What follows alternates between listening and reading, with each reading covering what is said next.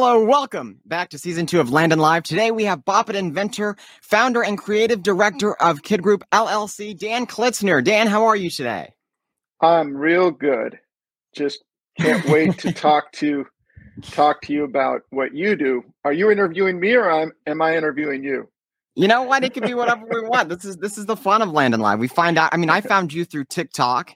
And I had Bop Its growing up because it's such a fun toy. I remember getting one for my 10th birthday, and all my friends at Chili's playing with it and on the ride home, and it was such a fun game. And so it's so neat to be able to interview you on my show. And of course, the wall of inventions behind you is it just pops. And that's how I actually found your TikToks, is because when you're scrolling through, they're so vibrant that you catch that. So it's fantastic. Yeah, it's growing still.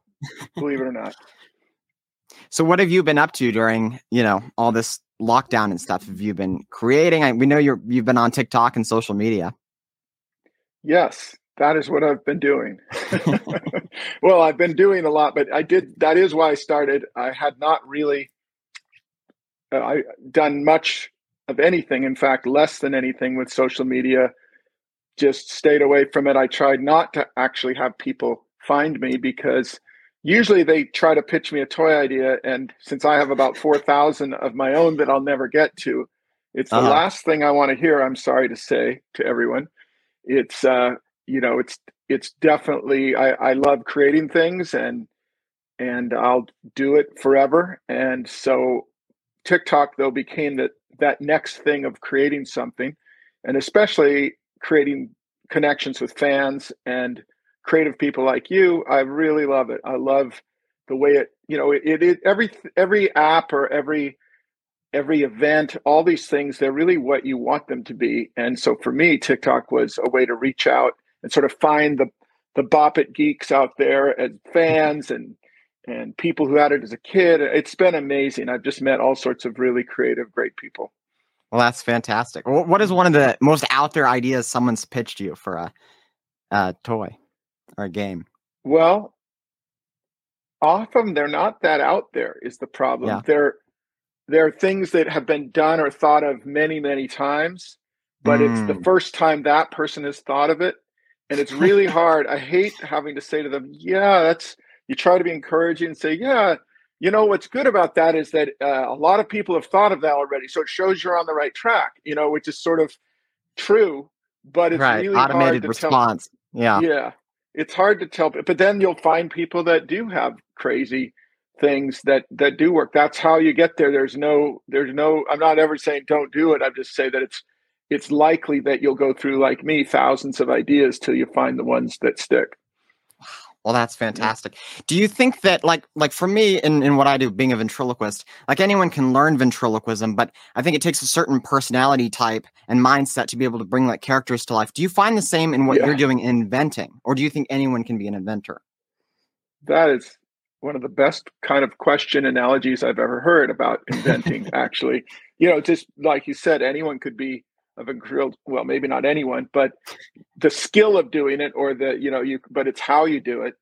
Mm-hmm. And the subtlety of all of that. I think it is true that humans are natural inventors. That's how we survived. We're problem solvers. We're designed to do that. That's how we survive and grow, is by coming up, we invented the wheel, and then we invented the stick that you threw at people, and then we invented, whatever. We are the tool users. And so I think we are extremely natural inventors, and that's why most people in their lifetime will come up with something that solves a problem or some idea. So I think everyone's an inventor, or should be. And a lot of it is the willpower, confidence, endurance, relentless pursuit of something new. To me, I am driven by that next big thing that everyone will want to play and connect, and really I really want to create fun times with people and memories that we all have. That's why I love games. So I'd say that out of the blue, someone will every day probably come up with some crazy new invention. That's a great idea. How you then, which is the second part of your question, is what makes the difference. It's like you with ventriloquism, the practice of it. the amount of time it takes to truly find out and what company is the right company for this toy idea. It isn't just everyone will want it. That's the other thing that people say, I've got a great idea, everyone's going to want it. And you say, well, there's never actually been anything that everyone has wanted.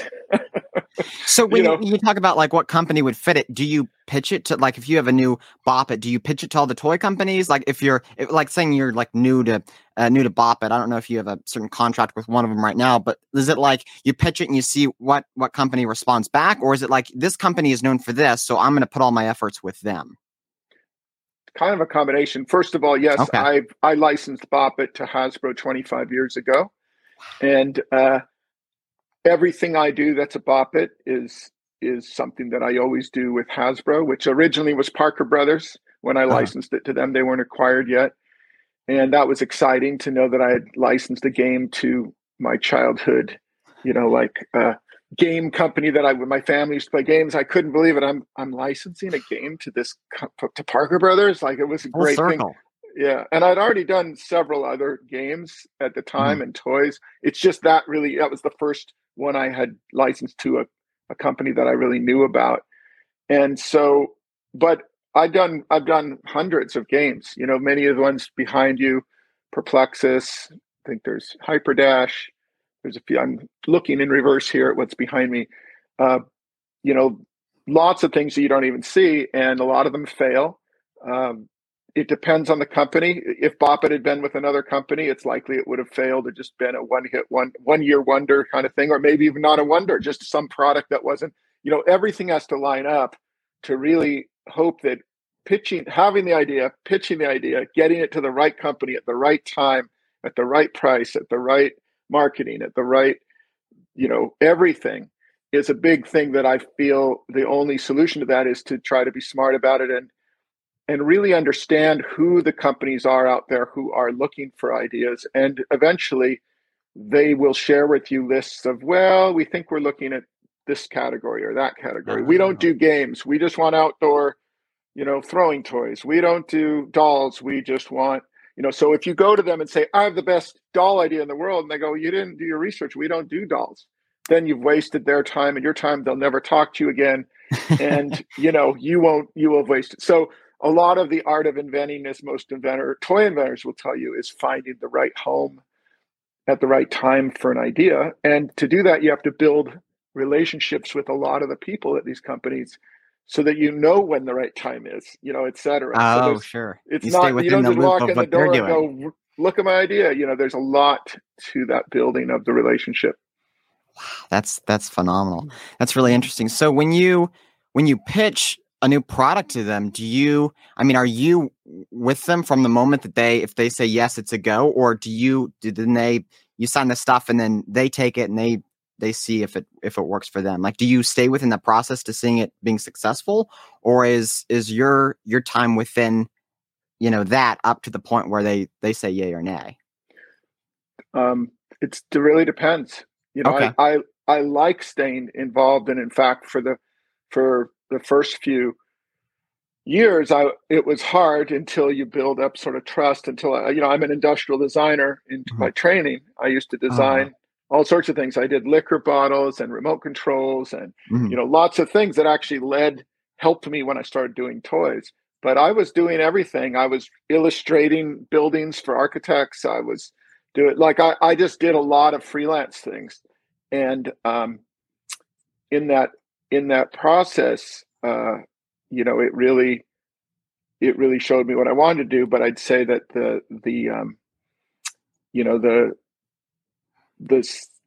I'm not sure. Let's see. Give me that again. I'm trying to decide how to answer it. Well, I was going to go on another tangent, but your specific question. I'm just saying, like if you come up with a new game or whatever toy, you go into the meeting or however it works, you pitch it to them. Right. Do you stay with them the process from if they say yes up to that point, or I was going there, and then I started to think about something else. What I was saying is I used to do a lot of that. That's what I was hired to do. Okay. As a designer, was to do the entire process. So as an inventor, often you're hired or you're not hired. You're in this you're really pitching concepts or prototypes, and often the company does say, "Thanks, we'll take it from here." Part of it's for secrecy because they might want to brainstorm and do things. They don't want to give you their secret sauce, you know. Sure. It's been changing lately where a lot of companies, and over the years I built relationships as a designer as well, so I could do a lot of the design. I have two partners that are amazing. With one does the coding, the other is great at, you know, production. So we're still not a manufacturer, but we are taking things much deeper into the prototype stage and Okay. often into the final code.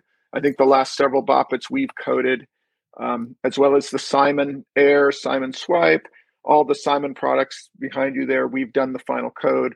So that's unusual usually for the toy inventor circuit, Hmm. but it is what we love because we think the product comes out better that way. And I'd say it just depends. You know, sometimes you show a great idea and a company takes it and you're glad you don't have to do anything else. Other times you want to be involved. Wow, that's fantastic. So when you come up with a new idea, I mean, are you the sole inventor? Or do you have you talked a little bit about the two guys you work with. Do you have a team of other people that say maybe it should look like this, or maybe it should function like this, or is it kind of you come up with like a few initial sketches, or maybe even a mock-up? Yeah, that most of the things are mocked up, either faked in a video to make them look like they work. Hmm. We're going to check back on that later in this interview. And the other is sometimes if you're going to prove out a mechanism, like, trust me, this thing can, you know, hover and it only uses this teeny battery and it's this amazing technological thing. A technology invention, you're really pitching someone on a new innovation that you're going to you've proven or truly invented. A Mm. concept like this is a great idea for a game. It's, you know, there was a game called Don't Step in It a while ago. It was just Play-Doh that you put on the ground and you blindfolded and you had to try to walk without stepping in it. But the theme of it being, you know, dog poop on the sidewalk, and it was a challenge, and it was this. There's no technology there, but the Uh-huh. concept was so good and the theme was so good that it was licensed to Hasbro by actually, you know, a friend of mine, another inventor, and it did amazingly well. Right? Anyone could have done that idea anytime in the last 100 years. There was nothing new about that except the theme and the, you know, and then the graphics and things got done later to be, you know, more like marketed the way Hasbro wanted. But sometimes concepts you get lucky with something, and other times you'll do a concept and a company will say it's not really an invention. You know, where's the invention here? It's just a theme. Like it can Mm. drive you crazy because they'll tell you, oh, just pitch us a theme and a idea. That's all we want. But then they'll often say that's not enough because they've got such a backlog of ideas within in-house that they'll say, well, we've sort of looked at that before. So, you know, as much as someone will try to give you a secret formula or tip, my answer is always, it just depends. It's all over the place. It depends if you're pitching a crazy technology that you own and patent, or Hmm. are you pitching an amazing concept? Or in my case, like a lot of the electronic games I do, they're using with my knowledge of how much audio and programming and software can a chip do in the toy realm, not like an iPhone. Hmm. What can you get out of it for the right price so that you can afford to sell it? Like there's a lot of the pricing Mm. comes into how you invent electronic toys with LEDs and things like that. I'd say most novice inventors have no idea that the things they're coming up with are 10 times the cost that could ever be done. Seriously, like most of the suggestions I get are for people who say, "Oh, you should do this thing with it," you know, and it's like, yeah, that would be $50. Oh, I would buy it. Everyone would buy it. It's like, no, they won't. Trust me. Right, right. Well, it's interesting. Have you ever had, like you talk about, sometimes you end up pitching a theme. Have you ever had that where you have, they're like, yeah, that's just a theme, and then, a few years later, you look back on that theme, and you're like, that theme matches up with, this invention, and they go together. Yeah, I think I've seen almost everything, every Yeah. coincidence, you know, whether or not I influenced a company, which I'm sure I have. Like there's a sort of, you have to you have to be okay with the fact that there's certain things that a company, with all, really even the most honest company, can't help being influenced by the pitches they see all day long. Even if they try to put a wall, like they try to have the people that look at ideas be different than the people who design. That's why they sometimes don't want to collaborate. They want to keep their design department separate, so there isn't any commingling of idea with design. Otherwise, it gets really muddy. So, that is a big issue. That sometimes you're like, wait a minute, I had this whole thing for exercise games, 10 years ago. And you said the theme, it was too much of a theme, even though I showed some of the blah, blah, blah. Then now you're doing, and you're like, was that due to my influence? Was it this? So once in a while, you'll trace something back and a company will say, you know what, we feel we owe you something on that. That really was unintentionally lifted from your pitch. But most often or not, it isn't. It's more that they had internal thinking of the same type. Sure. Has it ever been like something that has affected you and what you do, where like you had this thing that you pitched a while ago, and then maybe today you have a few different inventions, and you find that one of your inventions fits a theme, and you're like, well, these two go together. Now this makes stronger for a pitch. Yes, all the time. There's a game we're actually working on right now, me and my partners, for a big trend. Like there's something that the game was designed several years ago, and I've been trying different versions of it, and then all of a sudden the right theme, the right that's what I'd say, timing. But it is execution. I have something it's actually been in a couple of books on toy inventing, what people have quoted me on, so I share it with you freely. Yes. It's called that you can only sell an idea when everything is right, RITE. And the RITE stand for relationship, idea, timing, and execution. If you want to look at it, it doesn't mean now that you know that you can invent things. It means that if you invent something, you should look at those 4 aspects to see how strong you are in each of them at that given time. So if they're for instance, I don't know if people know the game Hyperdash. It was a game that it's hanging, let's see. Nope, it's on that side. That thing right up there. It's upside down. It's a cone that you put cups out and you run around. It says blue, and you run around and you put the cover over the blue one that says yellow, and you run, you get the yellow. Basically, it lets you make a game as big as small as you want. It's sort of like Bop It, but you run to put this plunger thing over the top. Sure. That actually was invented way before Bop It. It was my first, I was trying to work on games that made you physically active, and showed it. Nobody wanted it. Bop It was maybe 2 years later, obviously huge success. You'd think, oh, this will be easy. Now I'll sell this one. Well, everyone says, no, it doesn't really, it's not really verifying that you did it. How do I know how far the kid ran? How did this? It's like, these are really stupid questions.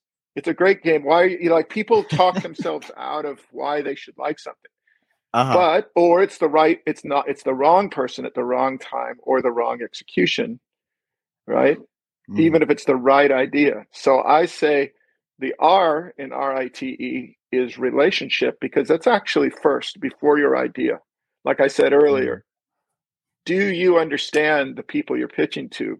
Do you know if it's the right time to pitch to that person at that company? How do you know that? You know it because you've been doing this a long time, hopefully, and you might get lucky, but a lot of it's about, okay, let's make sure I'm, that. So in this case, that was a company, Wild Planet, that I'd known for a long time, had lunch with the guy every, we'd go get Chinese food once a year, even though I'd never sold him an idea.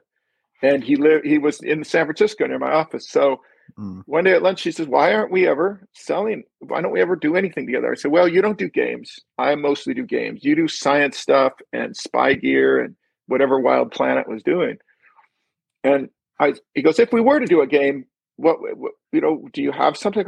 There is this one game that nobody else wants, and I think it's for you. because it's different. It's physical active. He goes, go. So I literally went upstairs. We were nearby my office, which, usually I fly across the world to see people. I literally had lunch with a guy. Like we're local and we never do business together. So Yeah. I went up, found the thing. He goes, God, I kind of like this. It, I showed him how it worked, took it back, sort of tested it a little bit. And he said, I think we want to do this. Then we worked kind of with them. But the reason it worked then, 10, 12 years after I'd created it, was because that was the right person. One, it was the CEO of his own company. He didn't have to worry, Right, that doesn't hurt. Yeah. Yeah, but it was the relationship I built over many years by knowing him. The idea was strong. So if you say I always say they're like four legs of a table. How strong? If you don't have the four legs, it'll fall over. So the right relationship, the right idea, because it was a game, but it was different. It was, in this case for them, it was right because it was physically active, a little bit not educational, but a little bit more good for you, not just a crazy game, with a giant, crocodile eating things. Like it had a sense of something a little bit like the products they were doing, but it wasn't at all what they were doing. So it was the right idea. Now the timing, it clearly was, RIT, the timing was perfect because of that. It was, besides being a strong idea, it was the right time because he was looking for something new. It was the right time to come in when they said, sometimes if it had been a year earlier, they're like, we don't do games. We're just doing our science stuff. Okay. You don't show them a game.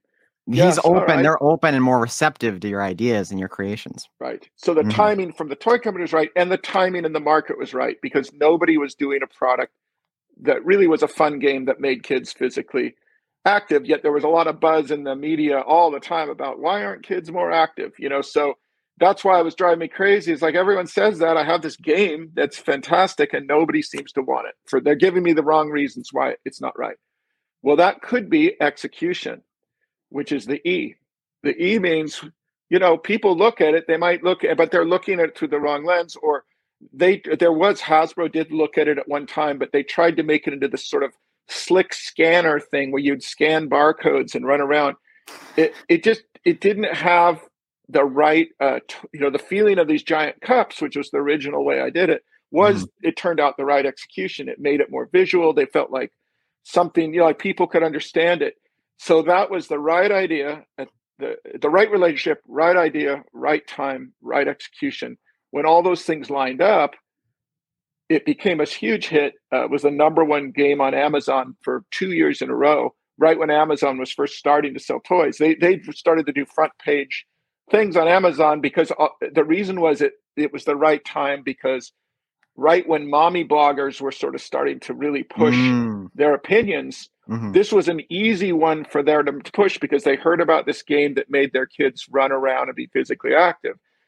That converted because they could talk about it in a blog, put a link to Amazon direct, right? So it was the first time that you had a time when Amazon was really early where all of those things linked up. And so there wasn't a lot of things that worked that way. And it went crazy. And that was the #1 game for like a couple of years. Then it kept doing expansions from it until it sort of petered out. But I just give it as an example of, so you can be a successful inventor and still have a product sit there for 10 years and have to keep pitching it over and over till you find the right company at the right time, blah, blah, blah. So that's a long, long story. But I think when I've been doing this for so many years, that's really what people don't understand is that took a lot of time to be in position to have that happen. Wow, that's fantastic.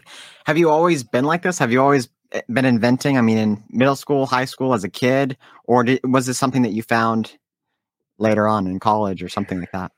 Always drew when I was younger. I probably have some around. I've been pulling them out for the book I'm working on. I've got, I drew monsters. I probably like you, I imagine. Yeah. Drawing characters, usually monsters, and wasn't that into cars and things like that. But I was mechanical. I like to build things.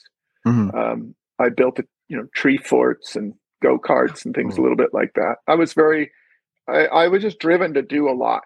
and Mm-hmm. to create things and ceramics and painting. And I was very artistic, didn't know what I wanted to do. I went into engineering out of high school. I knew I didn't want to do architecture. I just had no interest in doing houses. I wanted to do stuff, Right. and hated engineering. It wasn't visual enough. Left that after 2 years. I left engineering and ended up going to this school called Art Center College of Design in Pasadena, which is a very focused design school, very vocational oriented. And a lot of the car designers end up going through that program. And they also have a very good product design program. So I went through in product design. I learned to do, really, really good at illustration and rendering and design, and thought I was going to end up designing, blenders and toasters and things, but ended up getting into toys through, as one of my clients as a freelancer was a toy company. It just sort of kept going that way. And I'd always loved games and toys, and I had no idea you could make a living at it. And that's, I would have been just as happy probably doing industrial design, but it worked out that this path, Sure. What was your first invention? The first invention that I actually sold is the sand claw. This one, people always are really excited about this because they usually have one. It's right here.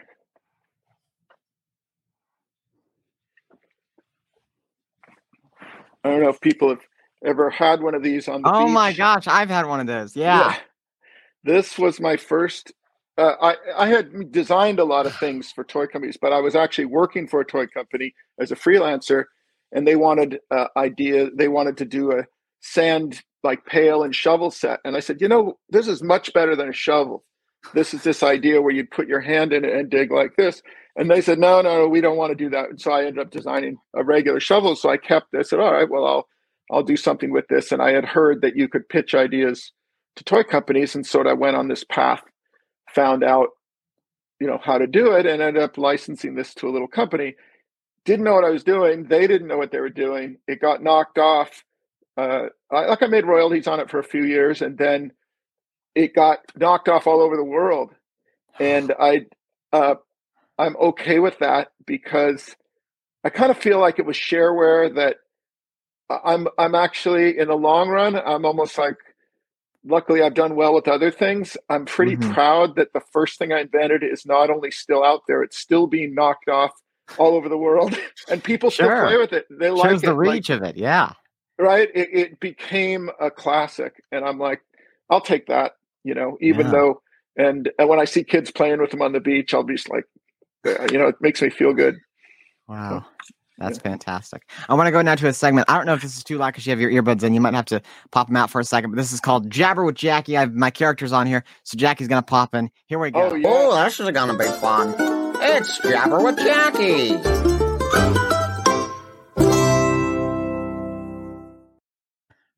Okay, so this is Jackie. Hi. Hey, I know him. Yeah, he's on TikTok. Yes, that's Dan Klitzner, right? Of Thought It. Yeah, Thought It, Twisted Bullet. Yes, I love it. All right. Yes, it's my favorite. I know. Yes. So I have a few questions. This is Jabber with Jackie, right? Yeah, a little something for our fans because I'm here, right? Yes. So Jackie came up with some questions. Yes. So what's your first question you have for Dan? My first question, yes, is what is your favorite memory from Thought It? It's a good question. Yeah. My favorite memory from Bop It has got to be when my mom first saw it. Okay. She, of course, was my biggest fan growing up and encouraged me to go be artistic and design, even though I thought I should get a real job. She said, no, you should do something artistic. And when I had other inventions, and when I brought back the first Bop It to her, this one, the one that looks like this, and she got to try it, she just said, that's the one. And it was a really great moment. And that she passed away almost 25 years ago, so she saw it. For me, it was special because she got to see it and Mhm. got to know that it was successful. So she was right. I know So that's she not was a the very, one. yeah. What's She that? was the one pushing you on this path, or encouraging Both you. my dad and my mom they were Broadway actors. Wow. Okay, They were that's ballet different. Yeah. dancers, and my dad, who's 95, is still an amazing voice, can still sing. He plays games with me. We have a great time. Mhm. So I'm really, really lucky that I had parents that, even though I said, no, I'm not going to go into acting, I'm not going to do this, I want to be a real serious, designer. They were like, it was my dad who saw me unhappy in engineering. And he's actually the one that found out about Art Center and said, I just talking to this. He was on a show, and the cameraman on the show said, I think, he was talking to him as parents do about their kids. And luckily, the cameraman said he should check out the school I went to called Art Center. That's more what sounds like your son wants to do. So I was lucky to have parents that both pushed me to be more artistic. Wow, So, that's fantastic. Yeah. what Do about you, Jackie? What about your parents? What did they want you to be when you grew up? oh, that's a good question. On the Jackalope, right? So I never really had parents. I had a creator, right? Which was I think a drunk taxidermist, something like that, right? Yeah. So I Oh, I think always I thought exceeded his expectations, right? Yeah. I always wondered how your parents met, because I figured, it's kind of obvious who was who. I didn't know who the father was. Yeah, I'm still trying to figure that out. Yeah. That'll be an interesting episode of Jerry Springer. Yeah, yeah. Um, I'm curious because, like, with me, when I write a new joke, I found that I can't really introduce it to my family because they know me too well. So I have to try it out on a different audience, or just like my TikTok audience, because they can, it'll go either way. Do you find the same in, your creations, or do you find that you can get feedback from family? Oh, this opens up a whole area of family as your test. This is like a whole book It's a on what doozy. happens. What's that? I said it's a doozy. Yeah. It's a doozy. Well, yes, the answer is I do test things on my family. Mhm. And most inventors do, and most families run the other way after a while, because they're like, oh no, not another test. Oh, Right. okay. Whereas when they're younger, they're like, yeah, the kids are younger, their friends are over, they all want to tell, oh, wow, Sam's dad has a new game, let's all play. And then after a while, they're like, I'm not coming over to your house, your dad's going to make us try another game. Yeah, we're the control group, we're the test group. That's hilarious. Wow. But part two of that is the worst thing you can ever say to a toy company when you're pitching them something is, I tried this on my family and they love it. Right. That makes sense. Yeah. Right. Like no one's ever heard that. Like, oh yeah, would that impress you if someone came and pitched you on, if you said, I have this joke, I tried it on my family, they love it. That might actually be funny, just saying that. But yeah, it is kind of the same thing as that. That's not very good data one way or the other. So there's several issues there. Wow, that's kind of interesting. Yeah, I never thought about it like that. No. What is your craziest invention, or something that you weren't expecting to get picked up that did? That's a good question. The thing that, well, I'll tell you the thing that's the craziest invention that sort of got picked up but didn't. It was is this a kids show? Yeah, sure. It's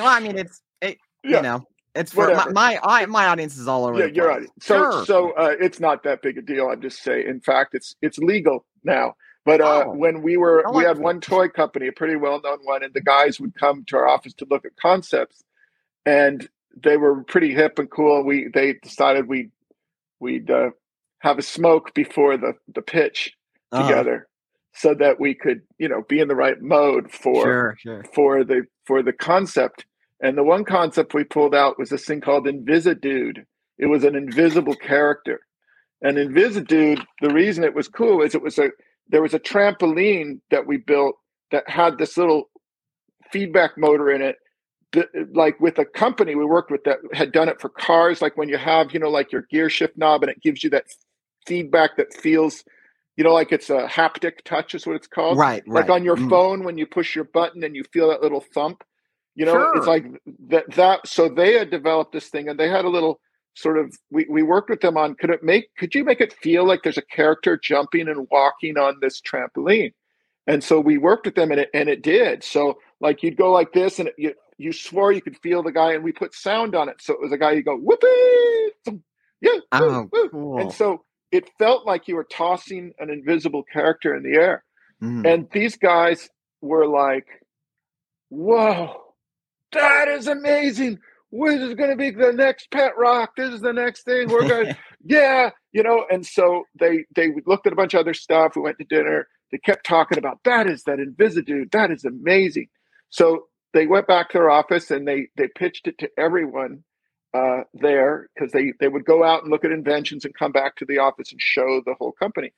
And they get the prototype. We send them the prototype, and they're like, "Oh man, we're about to present this thing, and we got the prototype, but where's the little guy? Where's the little purple guy?" What little purple guy? The purple guy that was jumping up and down on the trampoline.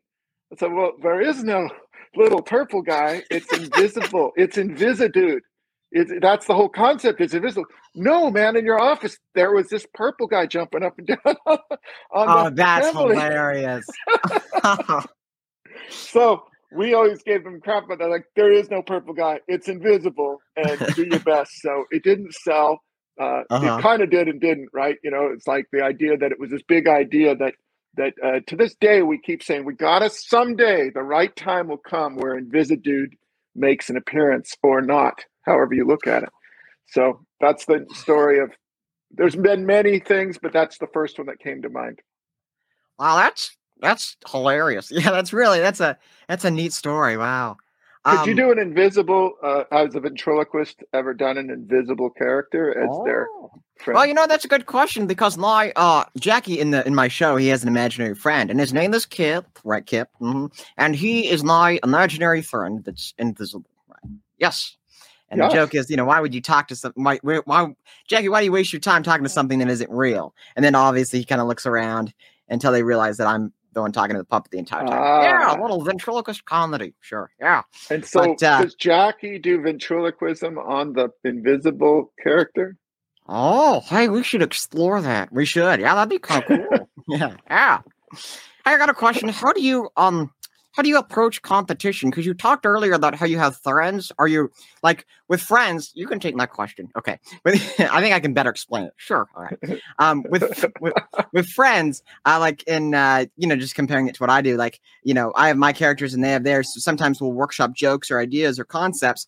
Can you find that you can do that with your fellow inventors, or do you kind of keep it more to your specific group when you come up with an idea? It's a little bit of both. Maybe like you might be protective about the real heart of a new idea that you haven't really released yet. But interesting, like, again, I imagine comedians and things that once they're out there with their joke, if someone wants to steal it, it's kind of like, hey, everyone knows, or hopefully most people know. Right. With inventors, I think it's the same thing. We don't really talk at all about anything. We might talk a little bit about what we're working on. We mostly whine because we see each other a lot. I've made some of my best friends because you're at the same shows, you're meeting near the same meetings, and often we've gone on sort of these crazy trips with some of the companies where they'll take their top inventors on a fun. We've gone over the world actually with some of these companies, sort of a creative, whatever they call it, offsite. But you're not. Over the years, we've started to collaborate more. Like you'll find someone who specializes in mechanical things, and you'll sort of figure out a way. But people are pretty careful about it, just because it's so easy to then get. It's intellectual property that you want to be careful not to sort of commingle it too much, where people get confused about it. It can get very sticky, and I'm sure friendships have been lost over it. But it's amazing to me that we're all great friends because we commiserate with each other a lot. We all know what it's like to lose an idea that you're hoping hits. You've been waiting 2 years and it gets dropped. We know what it's like to have, hopefully, when someone has a success. I've had friends that were about to quit. They've been doing it for 15 years and all of a sudden they get a hit and it's like you're so happy for them. So Yeah. it's been a really amazing group of people, and it's quite a neat network. It's pretty small, compared to like actors or something. It's a teeny. Maybe there's 200 in the country that really are active. Sure. Mm-hmm. Wow. That's really floss through the mind. Yeah, it really makes you think about it. Yeah. That's interesting though. It's that's truly neat. I understand, I've had that similar to what I do, where I'll like maybe talk with my friend about a joke, but like the heart of it, which is like for me, like what the puppet actually is or the character is kind of kept, to the side because I'm, wanting to get it out there. And then once you put it out there, which, I had someone tell me, just everything you do that's of quality, put it out there. So it because the internet is a timestamp that you did it and that you're the first one. That's right. That's right. It's become very different, I think, intellectual property. There's laws about it, but then there's also, that's why I'm starting to show some of my inventions for the first time on TikTok, or old ones that I kept secret. It's like, I don't care at this point. There's just as good an odd that maybe it'll take off and people love it. And then I'll go to a toy company and say, look how many people like this. I did my own marketing. If someone decides to rip it off at that point, either I'll look back and we'll say, hey, like there's, but at the other, I think there's more to be gained by putting stuff out there now than ever. So that's definitely another reason why I went on TikTok was I wanted to build enough audience so I could start testing ideas, which I have. I've got a few things out there I'm having fun with, and to celebrate this 25-year anniversary, which we're going to do more with Hasbro later this year with Bop It. But I've done all these other games as well that I'm enjoying getting feedback on. But how many characters have you created? Oh, well, I'm also a puppet builder. So I build for other people all over, and I've kind of lost count. I just build a puppet and then upload it to my website gallery, but I have around 5 to 6 that I use on TikTok. And what I found, I don't know if you found this for, what you do with your inventions and your games, but I have certain people that gravitate toward certain characters. I've got a dog, I've got Jackie, who's kind of more wild. I've got an old man. I've got a zombie, as Bill. And I have pockets. I have different pockets of people that say this is my favorite character, and that's when they join my lives or see me live, that's the one they want to see. So that's amazing. And so how long have you been building puppets? Oh, how long? Since 2017. Yes, yeah. Mm-hmm. And I just have a constant urge to be better. And I used to have a lot of people say, you're good for what you're good for your age. And that used to bother me because I know that they meant it as a compliment, but it's like, I don't want my age to be a factor that you look at when you see my work. I want it to be the same kind of quality you see in everyone else, It's funny. I get the same thing, but they mean I'm really old and I'm still good for my age. Well, that's good because that means what's going on. The market and you're hip with it. Sure, which I'm sure TikTok has helped with that. Hey, I got to bounce. Okay, well, thank you for being here for your segment. You're welcome. Bye. Goodbye, Jackie.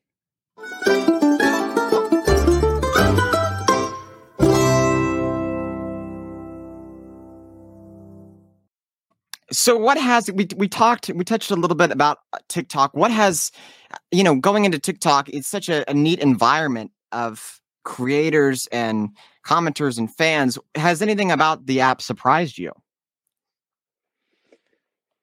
Well, boy, I think it's always a surprise to see what goes viral. Mm-hmm. Yeah. But then at some point, it's not a surprise at all because that there's no way to predict it, but that the things that are most visual, things that are just dead, amazing visuals, that it's become such a medium for that. It's actually helped me think more about that. If I was to create a toy that had an incredible transformation, that you couldn't believe what you saw, that would be a really good one to try on TikTok because it would, within a few seconds, you would understand it. So I think it surprised me. But it does surprise me then how people who just tell an amazing story, when you can get enough traction that people listen to it, that also does really well. I think it's just, I think what surprised me is, just the the variety of things that can actually be appealing because there's so many different people. And at first, like most people, I thought, oh, it's just a bunch of girls jumping around in, bikinis.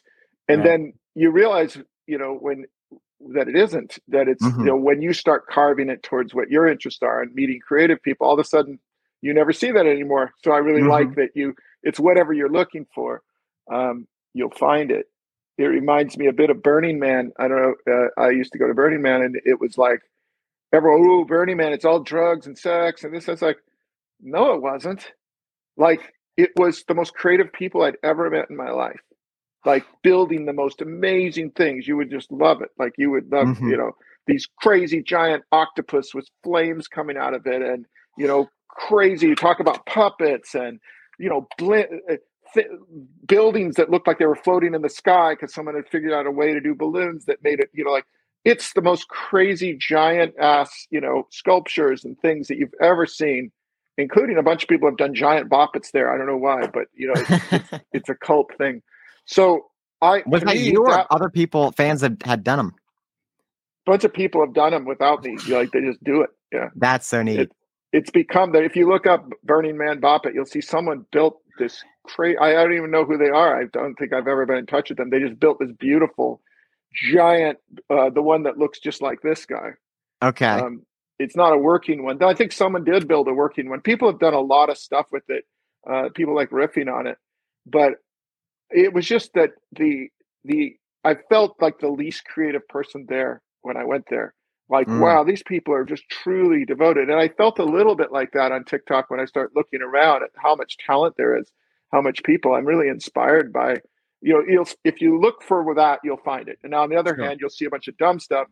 And I will have to say, honestly, I'm very surprised at how, I don't know, use the right politically correct word, stupid people are. I think that's fair. Like, the comments, some of the comments, and I'm only going to say probably they're just in a different generation. They're too young. They don't get sarcasm. I think they'll believe something's real that clearly is a spoof or a satire, and they'll sit there, and I'll think, are they playing with me? No, this person really thinks that was real. Or it's like, I guess this is why professional wrestling still does well, because the people really think it's real. It really, that talk about surprises. I think that is probably one of the biggest surprises. This can't be that these people are this, I don't, I hate to use the word stupid, but let's just say generationally gapped from me, that I can't, that they think I'm serious when I'm joking. Have you ever used that to your advantage? Like, oh, there's so many stupid people out here. I'm sure this would go viral if I said this or did this. I do it all. I mean, I probably, make Bop It say things about every couple of weeks. I'll do something where a fake cheat code in a Bop It. And I'll do a this, and if you twist it and you hold it down, it'll do this. And pretty much every time there's people going, factor cap, is this real? We need you. We need to pray. And I'm like, oh, come on. You can't believe. I think, they're joking. No, they're not joking. They really think that I'm saying that's what the Bop It will do, or that it'll change.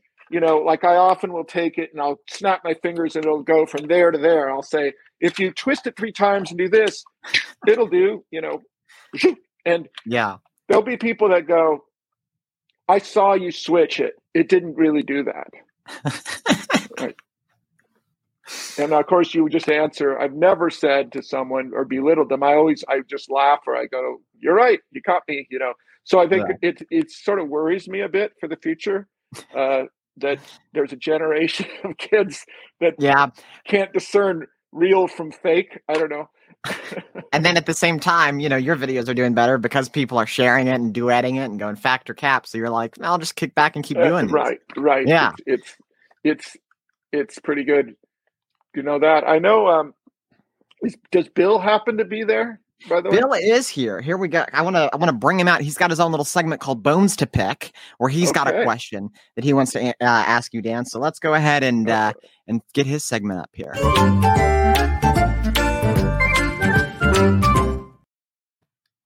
Hello. Hey, Dan. Hi, Bill. How's it going? I'm good. How's everything with you? Oh, the coffin's good. Yeah. Your maggot's good. I'm good, Maggie. Yeah, Yeah. Good to see you. good. Yeah. Looks And very healthy. oh, thank you. I just had lunch. Yeah. I went out there Italian. Okay. His name was Tony. All right. Well, that's sorry. You have a question for Dan? I do. I wanted to. So this is called Bill's Bones to Pick, right? Which is basically me asking you about pet peeves. Ooh, yeah. Oh. So what is your biggest inventor pet peeve that you have? An inventor pet peeve. Yeah, or like something in your industry that kind of you grown about, because all these grown. Yes, the biggest pet peeve is probably about the when you're pitching ideas, and people will often say that they've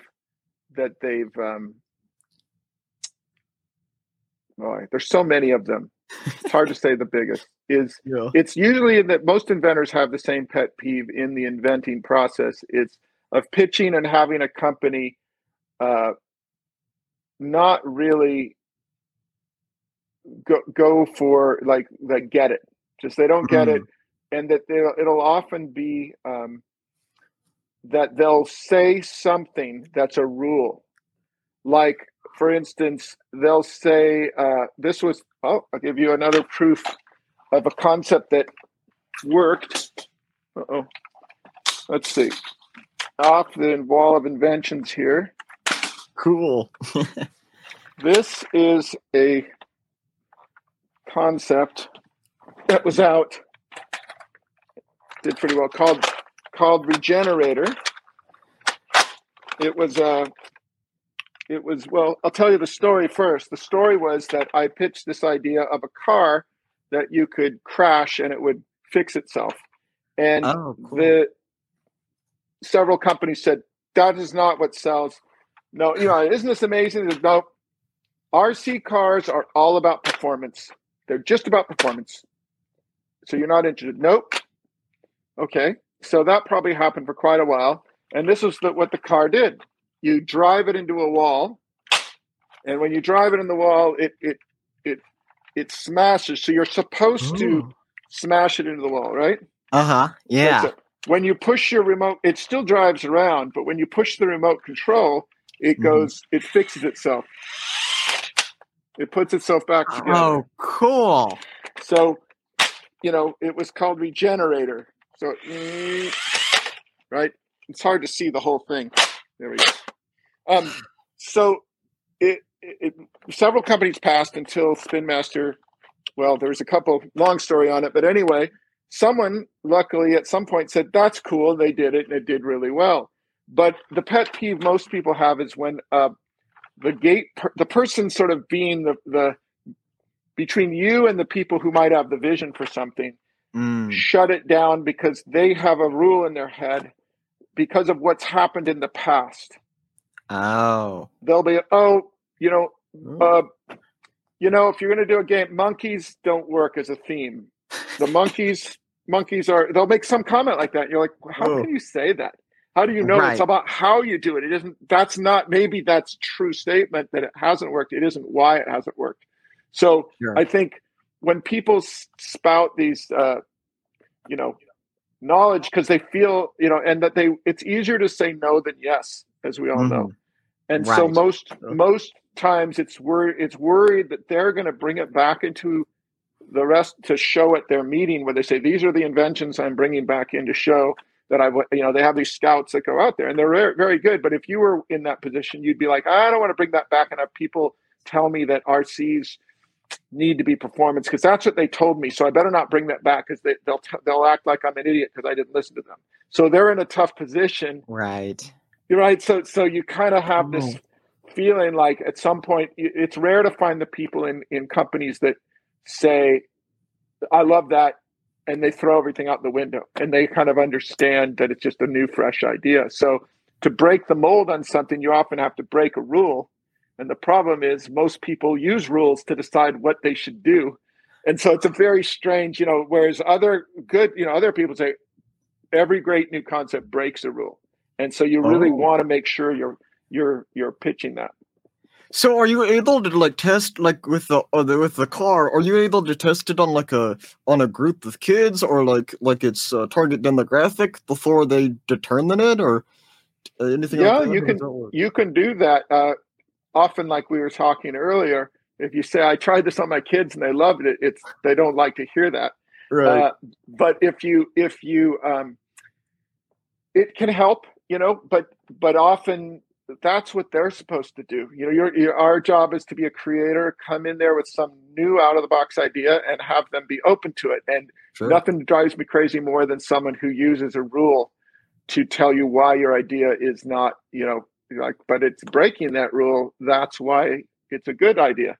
And you Sure. often will get people making those rules. Yeah, you can't just write it off before you've seen how it works or, have some predetermined, law or something. Right. Yeah, it makes sense. Yeah. Well, it's the creation story for Bop It. I think I've shown, if you've seen on TikTok, this is what it looked like before. It was a hammer that you banged, you bopped it, twisted, pulled. It actually was a remote control originally. It had a whole story. But the guy I pitched it to, very luckily, was I really respected him at Parker Brothers when I first pitched it. This guy, Bill Dorman, and he really got it. He was like, "Wow, it's physical. It makes you move. It's like he just said." And his great line that he said was, "We're not doing anything like this. We're not doing this kind of product at Parker Brothers, but we should be." Wow. So there's the fork in the road, right? Someone could say, "We're not doing this kind of product. What else do you have?" But he said, "We're not doing this kind of product, but we should be." So there's the difference. And think about a movie script or this. Anyone pitching a new idea, it's at some point going to go through a gateway of someone with vision for the same vision you have or not. And that's when we talk about timing, execution, relationships, all those things. I think it's why it's so hard to come up to repeat hit toys and things, because it's all about people's vision. No matter what testing you do, eventually some person has to have the vision for it. Of course. Wow. That's fantastic. I almost cried a little. It's truly inspirational though. Yeah. Yeah. Yeah. Well, it is an art form in many ways to figure out when and how and be willing to listen. I say relentlessly listen to feedback, really actively try to get everything you can out of what someone says when they do reject an idea, even if it's stupid and it's a pet peeve. It's like, well, all right, let me try to dig out the kernel of truth in that, because all it can do is help me. Next time, many inventors will tell you they've pitched the 7th or 8th company is the one that buys it, because maybe they've taken a little bit of here, a little of there. Maybe just how they pitch it changes so that they don't get that response. Okay. Right? Sure. Like you might change your pitch to, now I know that the rule is that there shouldn't be blah, blah, blah. You sort of build your story so that you can set someone up for it. But that's why this breaks the rule in the right way, blank, blank, blank. So I think if you do this enough, you have to learn how to really take all feedback as additive. Yeah, kind of calling back to what we talked about earlier, where it's like knowing the company that you're going into to pitch, being able to, recite whatever their requirements are to them, and then also kind of pull it closer to what you're trying to pitch so you can work around it. Yeah, that's great. Well, speaking of concepts that are potentially bad ideas, I'm just going to say I need, because I have to go to a meeting in about 8 minutes. So I know we can do more, actually. We can come back and fill in. I know you're going to edit this in somewhat. But I've been working on this thing for a while called the Zombop. Zombop. And this is my first prototype of it right here. And you can see this is how I do prototypes, just like when I did Bop It, right? This is literally the first prototype for Bop It. I did this in the exact same way. It's a Zombop. It's beautiful. and it's it's got parts. Oh geez. There's a few problems with it as a Zombop. Yeah. But this is actually something from a toy that I invented that was really close to Maggie there. I can't believe this. It's a worm. Yeah, it looks really close. That's funny. It's a game I have called the Early Bird Gets the Worm, and I was able to use that as part of my prototype. Yay. And this is so. I think it might be better to show you the video that I did. Okay. Where I have tried. Now I'm losing my parts. I got too much going on here. It's not there. Oh, there it is. So. Yeah, but here's my first test of this, Bill, and I just wanted you to see it while I was still before I posted it on TikTok, because I want to see. This might not be the one I post, but let's see if this comes through. This is on my drafts in TikTok. Let's see what we got here. Okay, this is my first test of my prototype for the Zombop featuring Build a Zombie. Wish me luck. Twist it. Pull it. Oh, that's real funny. Put that back. Let's try again. Just a prototype. Pop it. Twist it. Twist it. Oh, this is a fun game. For you. Well, you're good. Give that back. I'm trying. You're a zombie. It's a little hard. Pop it. Pull it. Shake it. I don't think my insurance is going to cover this much damage. I don't know if this Nobody better say, let's give him a hand. Well, you're missing one. I've got a foot in the grave. Maybe with everything else. Maybe this isn't your thing, this Bob. That's my favorite tears about this. Okay, this is my first test of my prototype. So I don't know. Oh my gosh, that's hilarious and phenomenal. I love it so much. I just have bad news for you, Bill. I don't know. It seems like Bobbit and you might not match too well. Well, maybe you could rename it and call it Drop It, because all my pieces fell off. Yeah, you're right. There you go. See, I don't want to be that guy that says zombies and Boppet don't mix. Let's make sure I don't be my own pet peeve. But yeah, there you go. Just wanted to say I'm trying to work. I'm going to post that. We're going to see if maybe you can give your honest opinion when you see it on TikTok. How's that? I will for sure. I can't wait. Okay, yeah. I'm excited too. I don't know if I should do that as a So yeah, I'm going to have to go in a few minutes, but we can do that. We can do it. So would you want to finish up do you need a closing statement? I just want real quick. What's your advice to someone wanting to get into this field? Make sure you love it and have low expectations of success, except that be ready for it. I'd say you have to really love, like I said, listening to feedback. You have to make sure you really are aware of what's sort of been done. Like I said, the RITE, what has been done before. Don't fall in love with your own ideas to the point where you are blind to really making them better. I've always trying to get better. If you have an idea, I say, if you have an idea that you think is the best idea you've ever seen, and it's the one, pretend it's a 5 out of 10. And then say, now what would you do to make it a 6 or a 7 or 8 or a 9 or a 10? And when you get there, pretend it's a 5 out of 10 again. Like the hardest thing is being your own critic, and really be honest. Don't that there's always more magic you can get out of something, and that's sort of the thing. People stop too soon. And the rest is get to know, it's not too hard. It's very democratic. Once you get to know all the people who are looking, make sure you go to companies that really are looking for inventors like you. Don't try to go to companies that do your work to know who's looking. And then just start submitting ideas to the trustworthy ones, which are most of the big toy companies. And, eventually I think anyone can succeed if they kind of really are smart about it and they love it. And they have, make sure if you have fresh new ideas, then you're willing to spend years to sell them, which it sometimes takes. Sure, that dedication. Well, Dan, thank you so much for being on Landon Live and for sharing your story.